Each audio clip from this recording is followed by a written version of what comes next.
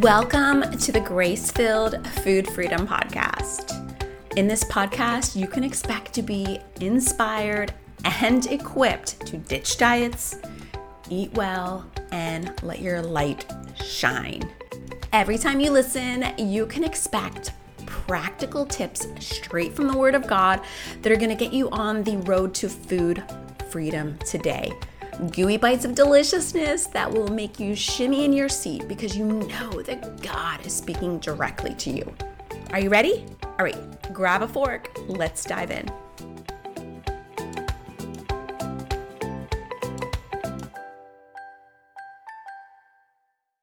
My name is Brandis, and I am the founder of Platinum, which is the Graceful Plate Mentorship coaching program.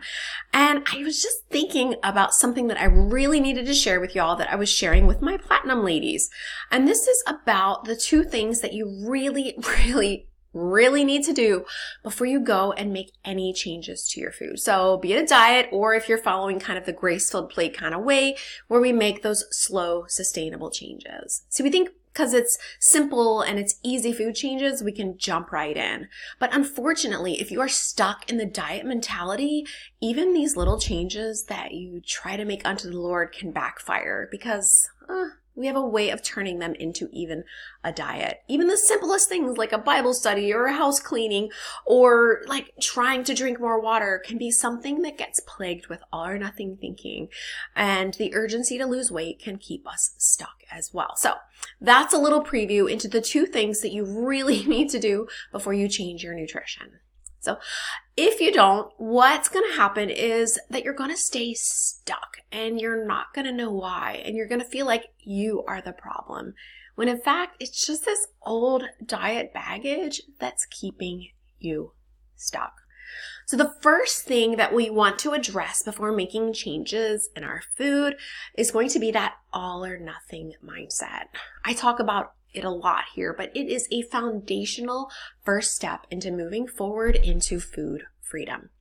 That all or nothing mindset could also be coined black or white thinking. And this is the idea that I'm going to do this diet perfectly. And when I make even just a hairline fracture mishap, I am going to throw it all completely over the edge and start fresh tomorrow. It's letting one little slip, one little unwanted bite, one little unexpected food choice, like I didn't plan on it, but it just happened, turn into a binge or just a slide that keeps us stuck for usually at least until the end of the day, but sometimes till the end of the week and sometimes until the end of the year. Noticing all or nothing thinking is an awesome first step, and I would suggest that you start there. Put away judgment, be a helpful observer in your own life where you see kind of that panic button that happens when you make an imperfect food choice. And the way to notice it is coming up with realization of those unrealistic expectations that you start the day with. What is the infraction that could happen that would turn that perfect day into an imperfect one? Is it one bite? Is it not eating your vegetables? Is it eating a meal past full? Is it eating a cookie? Whatever it may be, it's the thing that's going to cause the switch to flip where you turn from that part where you feel like Dr. Jekyll to Mr. Hyde. So notice it. How is this happening? The next thing that we're going to do, the thing that I really have my Platinum ladies working on, is to redirect it. Okay, we have two paths that we can go down, right? Here's the bite that happens or the food that happens that you didn't want to do. You can either go down the old way, which is that all or nothing thinking that's going to lead to nothing, right? It very rarely ends in all, if it ever. Or you can let it go and embrace that, hey, food imperfections are going to happen and they actually don't matter. It's not this decision here that matters so much as it is my reaction to it. And if you let that one thing throw you off for hours, days, or even weeks, that is the reason that you're going to stay stuck. So that's the first thing we want to do before we go in to make any changes into what we're eating is notice and nix the all or nothing thinking. Because no matter how subtle it seems like it is, it's going to affect your choices in a really often dramatic or even goal quenching kind of way. So the second thing that we're going to want to do is really align our body image with the truth of God's word. I know that's really hard, isn't it? It's so hard to let go of this external stuff because we often think if I can just fix my body, then my body image will be okay. But ask anyone who has been up and down the scale, even when you reach that ethereal number, it doesn't fix everything. Because wherever you go, there you are, including all of that diet baggage and all of those like world-infused measurements of our self-worth. And until you align your body image with what God says about you, you're going to be hanging in the balance of what does the scale say that day? How did my clothes fit? How did I feel? How did I compare to the other women around me? Because even if you start in the small sustainable change kind of way, one bad weigh-in, one bad body image day will get you into that all or nothing thinking. It's kind of a cycle that can happen. You feel the urgency to lose weight and to change things like now, right? You're freaking out over it.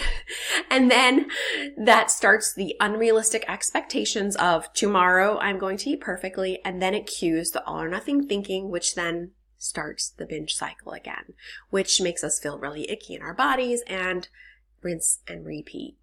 If you try to make food changes without addressing those two areas first, you're going to end up frustrated. You're going to be overreacting to physical changes that are just minute and miss the things that we actually have the power to control, like our daily, everyday decisions. So before you embark on a new eating plan, before you start making a ton of changes, I really want to encourage you to seek the Lord and ask Him to align your thinking with His. Let little infractions in your eating, let them go. I know it's really, really scary to let go of these two areas, but when we let those go, we can actually move on and make better choices moving forward. And we can just let our body image be held in His hands and trust Him with it. Then the panic about changing things is not going to sabotage our efforts that we're putting forward. And we can start to pay attention to our goals, our values, and start to make those small sustainable changes without letting those little diet mindset parts and pieces come in and keep you from making progress. Oh, and P.S. Are you exhausted from fighting binge eating? Whew. I know how it can just drain you to always be stuck in the middle of a food fight. And the fastest way to get exhausted is to fight the battle on your own. And the truth is, a binge, well, it never happens in a peaceful environment. So rather than fighting the darkness, turn on the light. That's why I want to share with you my binge-proof action planner, which is going to help you put feet to your faith and creating a purposeful, peace-filled plan to overcome binge eating. Download it with the link in the show notes. Oh, just one more thing. If you have a moment, could you please, pretty please, with a sprinkle on top, go and leave us a podcast rate and review? When you do that, it's like sprinkling a special podcast fairy dust on the Grace-Filled Food Freedom Podcast. It lets Apple and all the other podcast apps know that this is a very helpful, very relevant podcast, and it will show it to lots more women just like you, women who need hope and need food freedom. Do you mind? Awesome. Thanks. I really appreciate it.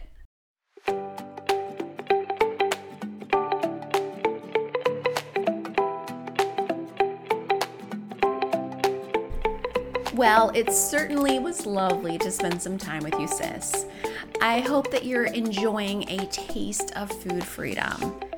Now, if you're looking for more of an entree, I'd love to officially invite you to my Platinum program.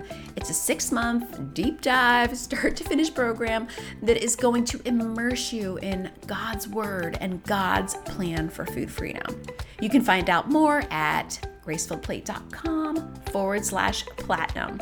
And while you're there, be sure to get on the waiting list. It is the most fun, most practical, most productive time you'll probably ever spend on a waiting list. Be sure to check it out. I'll see you there.